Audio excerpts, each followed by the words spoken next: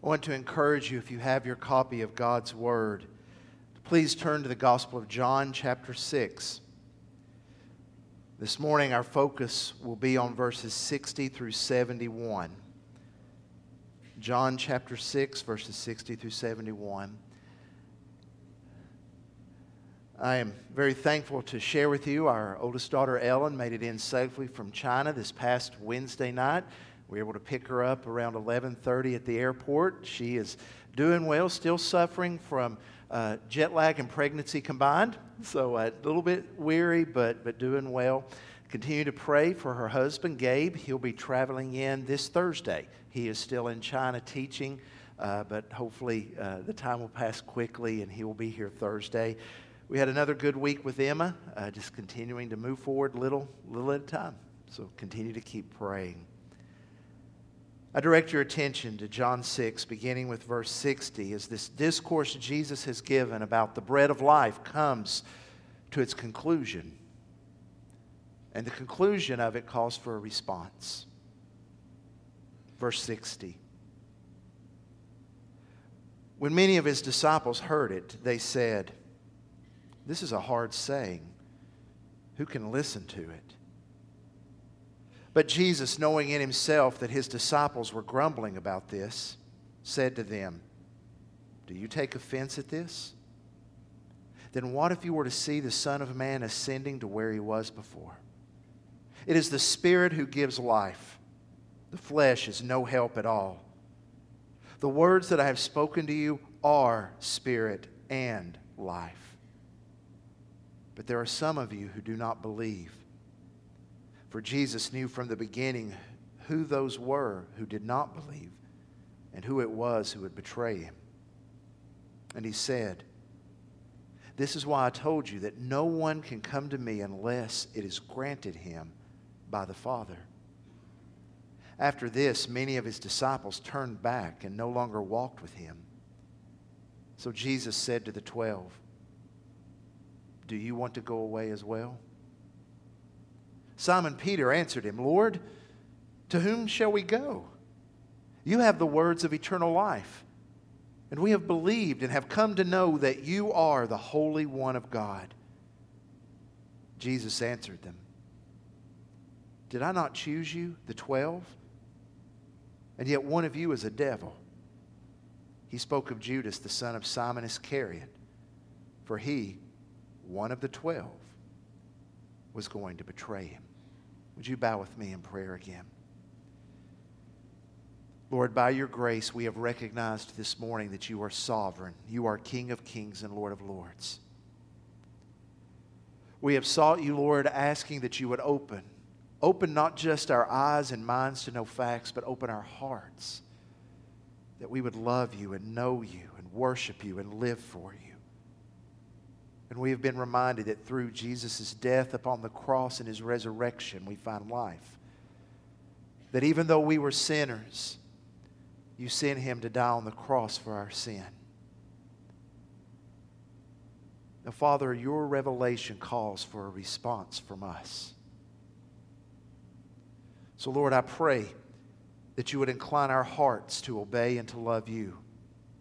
Work within us this morning that we would understand that we cannot be neutral about Jesus.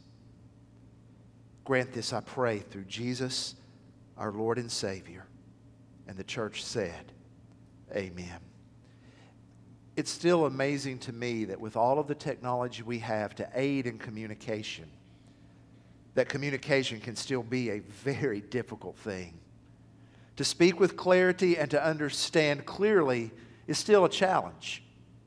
I was reminded of that this past week in just reading through some things that took place in an actual courtroom where the question being asked was not really the question that was answered. For example, a man was on the stand regarding a traffic accident. The lawyer asked him this question: "Did you blow your horn or anything?" The man responded with a question.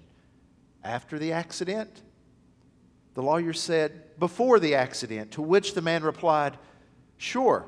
I played for 10 years. I even went to school for it."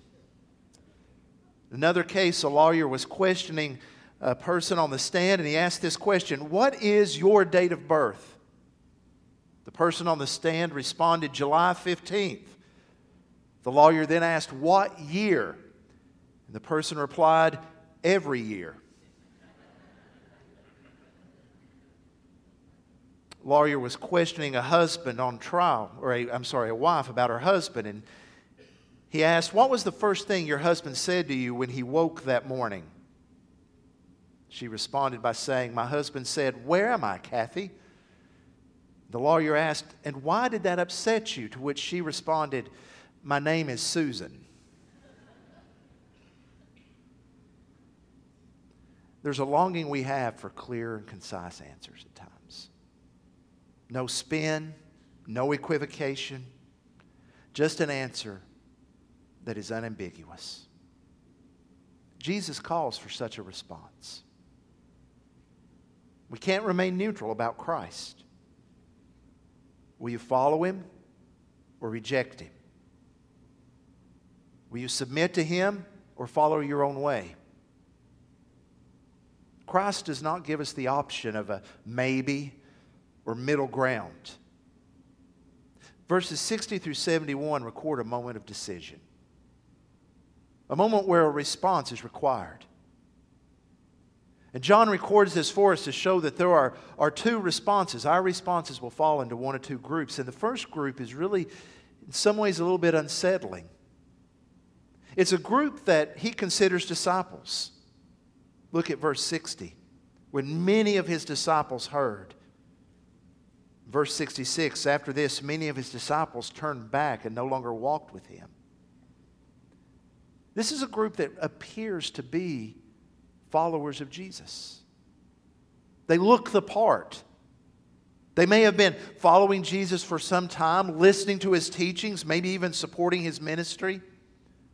Some of them may have jumped on the bandwagon as of late in John as they saw the miracle of the loaves and the fish. And so now they consider themselves disciples. However, the appearances are very deceiving. This is shocking, but it really shouldn't surprise us.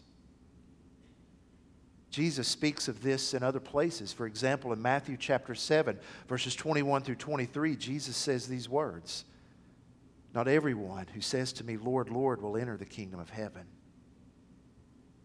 but the one who does the will of my Father. He went on to say, on that day, many of you, looking at the great crowds, he said, many of you will say to me, Lord, Lord, did we not prophesy in your name? Did we not cast out demons? Did we not do mighty works in your names? And Jesus said, I will declare to you on that day, depart from me, for I don't know you. The appearance, the actions of a disciple, but not really a follower of Jesus. The New Testament gives another illustration of this in a man by the name of Demas. Demas is mentioned 3 times in the Scripture, in Colossians, Philemon, and 2 Timothy.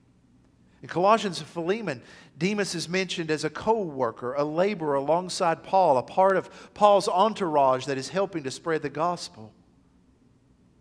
However, things change by the time we read 2 Timothy. Paul writes to Timothy, please come to me. Demas has left me because he loved the things of this world. The appearance of being a disciple, but not actually following Christ. The other group is that which are fully committed to following Jesus. This group is described in verses 66 through 71, who remain faithful to Christ. So the question before us this morning is one where we need to take a look at our hearts and to ask, which response is ours? Which group are we in? It's a question that the Scripture calls us to ask ourselves. In the book of 2 Peter, it says, examine yourself to make your calling and election sure, so that we are not deceiving ourselves. This passage gives us some insight we can gain, some questions we can ask as we try to just take stock of our hearts before the Lord to say, Father, we want to respond to you as Lord and Savior and not simply play a role. Verses 60 through 65 give us a picture of the pseudo-disciple. The response of one who may be quick to say, yes, I believe, but their lives are far from following Christ. Begins in verse 60. Many of the disciples heard what Jesus had said, and so they say to themselves, this is hard. Who can listen to it?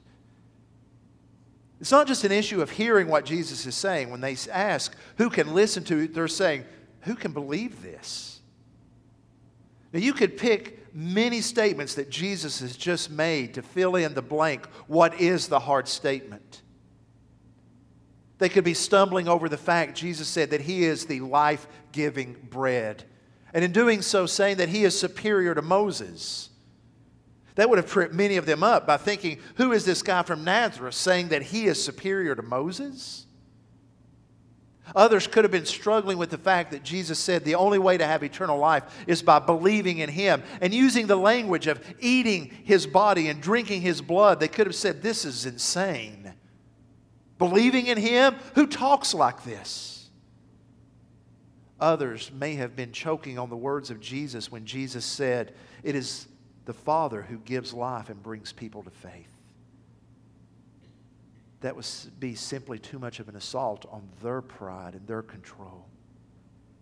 Jesus responds to them. He knows clearly what they're thinking, and He says, as if to say, you think you're offended now, even if you were to see me ascending into heaven, do you think that would be enough to convince you to believe?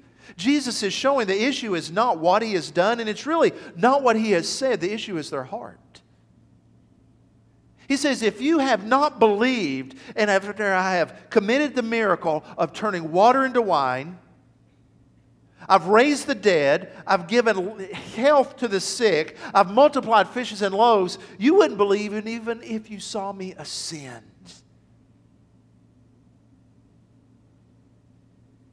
The interesting thing is that there are things Jesus would say and we would listen to today and would applaud. But the human heart hasn't changed. There are statements about Jesus that are still very offensive today. We may applaud the turn the other cheek ethic. We may say that's a good way to live life, being forgiving and being gracious. But then when we hear Jesus say, I am the way, the truth, and the life, no one comes to the Father except through me, we stumble over the exclusive claims of Jesus. Turn the other cheek, okay, but only Jesus? Forgive your enemies. Love those who hate you. We would stand up and applaud that. But then when Jesus says, if you want to follow me, take up your cross, die to self, and follow me daily. I don't know about that, Lord. Jesus gives insight into their heart in verse 63 when He says, it is the Spirit who gives life. The flesh is no help at all. The words that I have spoken to you are spirit and life. The only way to find life, the only way the Spirit gives life is through the Word of Jesus, the Word, the Scripture. He says it's the Spirit that comes. The flesh is no help at all. Now, to those hearing this for the first time, their idea of the flesh would be their ethnicity, their Jewish background. They would rely on the fact that they were descended from Abraham to give them a step up toward eternal life. Rely on the flesh. Rely on your pedigree. Rely on your background. And for those who maybe wouldn't rely on that, they would say, we're good people. We try to be moral. We try to be kind. Jesus says your ethnicity, your background, your morality will not give you life. Today, the clash may not be against the sense of morality and the idea of believing in Jesus. I believe today the clash comes when we recognize that to follow Jesus means we must give up our belief in autonomy. What I mean is this. We live in a world that says, you are the standard of truth. You are the sole standard of what is right and wrong. And that clashes headlong with Jesus. We cannot follow self and say we serve the Savior at the same time. Those two ideas are antitheses of one another. We cannot follow our own inclinations and still follow Jesus. There are believers, people who claim to be believers today that still live their life based upon a worldview that is evoked by a poem written by a man named William Ernest Henley. The words of it inspire many people to stand against the winds of adversity. It's called Invictus. The poem says this: out of the night that covers me, black as a pit from pole to pole, I thank whatever gods may be for my unconquerable soul. In the fell clutch of circumstance, I have not winced nor cried aloud. Under the bludgeonings of chance, my head is bloodied but unbowed. Beyond this veil of wrath and tears clings but the harrow of shading. Yet the menace of the years finds in self I meet unafraid. Matters not how strait the gate, how charged with punishments the scroll. I am the master of my fate. I am the captain of my soul. The problem is that is a lie. Satan wants us to believe we are the captains of our soul. And there are many today who would appreciate the ethic of Jesus, but they want to maintain that they are still in control of their lives to do what they want to do with no thought of Christ. Some Christian wrote an answer to Invictus, and it goes like this: out of the light that dazzles me, bright as the sun from pole to pole, I thank the God I know to be for Christ, the conqueror of my soul. Since He's the sway of circumstance, I would not wince nor cry aloud. Under that rule which men call chance, my head with joy is humbly bowed. Beyond this place of sin and tears, that life with Him, and He's the abide that spite diminished all these years keeps and shall keep me unafraid. It matters not though strait the gate, He cleared from punishments the scroll. Christ is the master of my fate. Christ the captain of my soul. Believer, that is our testimony. Not our will, but His will. Not our thoughts, but His thoughts. The pseudo-disciples cannot accept that. They cannot acquiesce to the teachings of Jesus to say, we will follow Him. And so what happens? Verse 66. They walk away. Now, contrasted to that is the response of the true disciples found in verses 66 through 71. The true disciple is characterized by three things we find in this passage. The first is perseverance. Verses 66 through 68. Perseverance. The true disciple will persevere. Many turn back from following Jesus. The disciples reveal the true nature of their heart. They leave. So in what I believe is one of the most poignant scenes in the Gospels, Jesus looks at the 12 and I believe scans their faces, looking at them eye to eye, and asks this question: do you want to go away as well? Will you leave?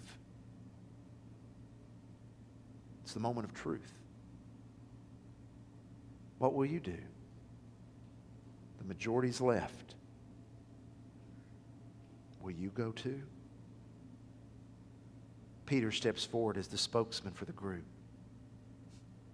Lord, where would we go? You have the words of life. We know and we have believed that you are the Holy One of Israel. Jesus answers, we're going to stick with you. The sayings are hard. The way of discipleship difficult. But Jesus, you have life. Where else are we going to go? See, when life becomes difficult and things don't work out how you thought they would work out, will you remain faithful? The way I look at it is this: if Jesus is Lord, He is still Lord, even if life does not meet what I expected. If He is God, He is still God, even if I don't find things working out to the way I thought they should have gone. How we feel about the truth does not change the truth. And that's basically what Peter is saying. Your truth, it may be hard to hear, it may be hard to understand, but you know what? It does not change for one moment who Jesus is. One of the marks of authentic faith is perseverance. You don't quit. You don't stop. I'm always amazed in reading church history at those men and women who would have had every reason to fall away by saying, Lord, it is too difficult. I think of William Carey. the father of modern missions, who was working in England as a shoe cobbler, had India on his heart. He fashioned a homemade map of India and would keep it in front of him as he's working on shoes, praying for India. One night he goes to a meeting. And in this meeting, he stands up with his desire to take the gospel overseas when an older minister interrupted him and said, "Young man, sit down. You are an enthusiast. When God pleases to convert the heathen, He'll do it without consulting you or me." Basically, shut up and sit down, William. What do you do? Calls for a response.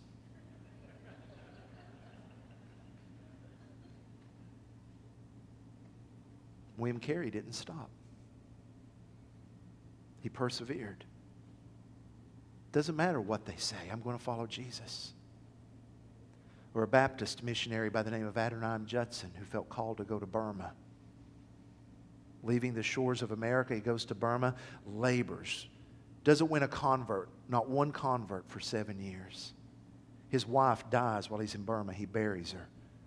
He works to translate the New Testament into Burmese, only to see as he's almost finished, his house burned down and his work inside of it gone, turned to ashes. He's imprisoned, beaten. But does he stop preaching the gospel? No. Jesus said in the Gospel of Mark, "Those who persevere to the end shall be saved." He wasn't talking about working and earning it. He was saying how we persevere reveals the state of our heart. Will you still follow Jesus when things are tough? That's the test of faith. It's easy here. What will you do on Monday morning when things are not easy? A second characteristic is that of obedience. Look in verse 69. Peter goes on to say, we have believed and have come to know. Those are two sides of the same coin. He's saying, we've believed, we've heard the factual statements you have made. But then the word know completes that because know is a relational term. So he's saying not only have we heard the facts and believed them in our mind, we have entered into a relationship with you that we are committed to, and that relationship is marked by obedience demonstrated in perseverance. Now, to be clear, I'm not teaching salvation by works. It's clear through this chapter of John and other places that salvation is by God's grace. The Father brings salvation. But our obedience reveals our relationship to God. Now, that doesn't mean we're perfect all the time. But what it does mean is that we desire to be obedient. So that even when we sin as believers, our response is one of obedience demonstrated in repentance.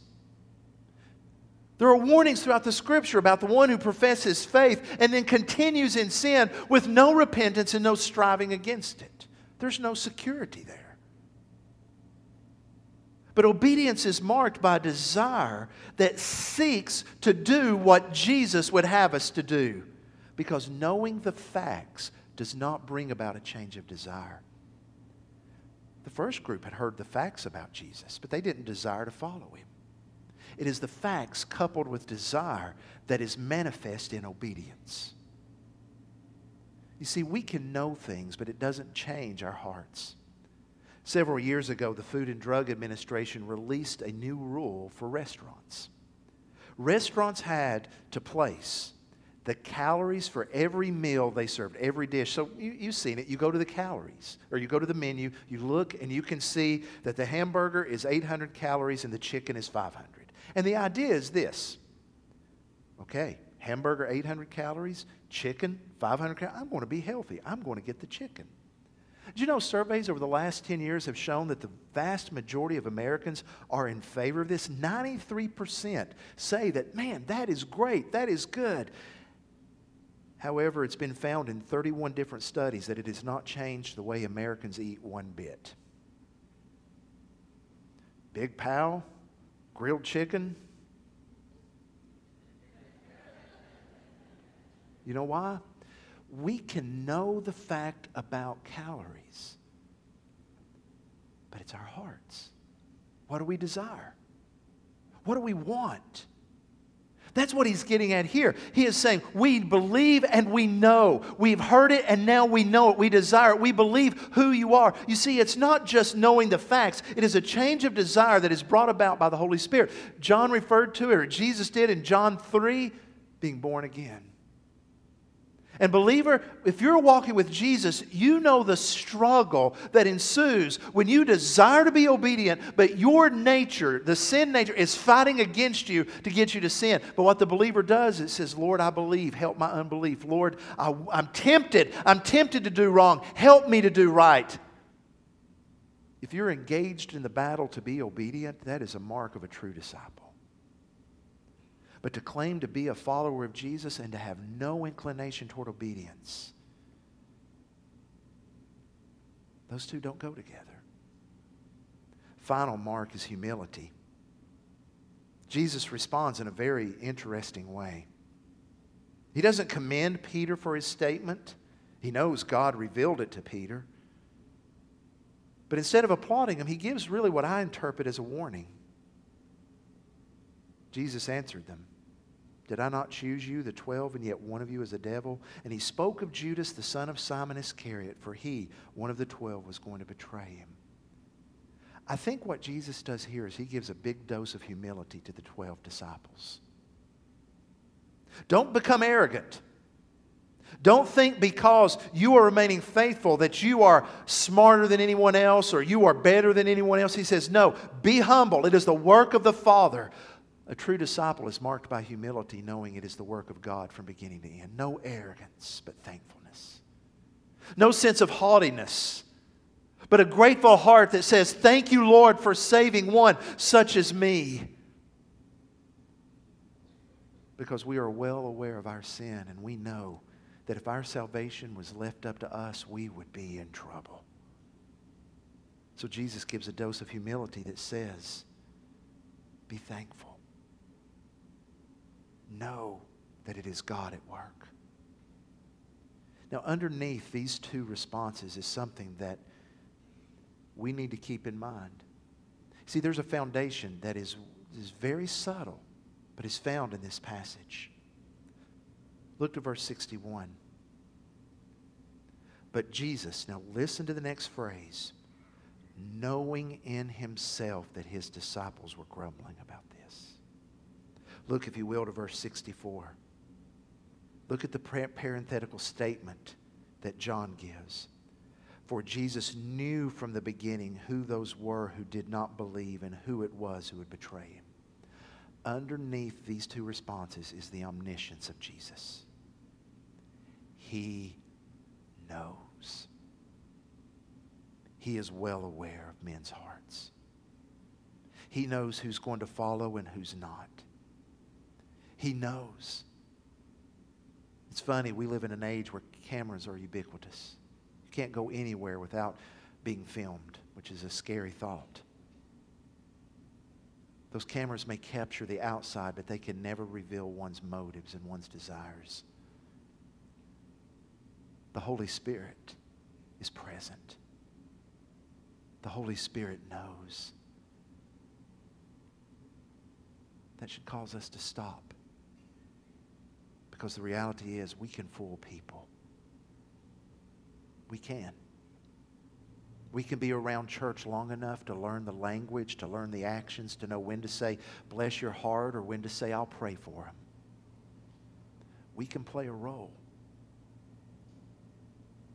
But the Lord knows our hearts. This passage is given us to put us in the place of the 12. Will we go away also? One or two responses. How will you respond? I want to ask you to bow your heads with me right now. Nathan and I are going to be standing in the front. If the Spirit is speaking to you, convicting you in some way, and you feel like you just need someone to pray with you, he and I are here. If you have questions this morning, wondering, I'm not sure. And if you want to come forward this morning, we will set up a time to follow up with you this week to talk about being a follower of Jesus. You may be felt you may be led this morning to just come and kneel at the kneeling bench just to pray.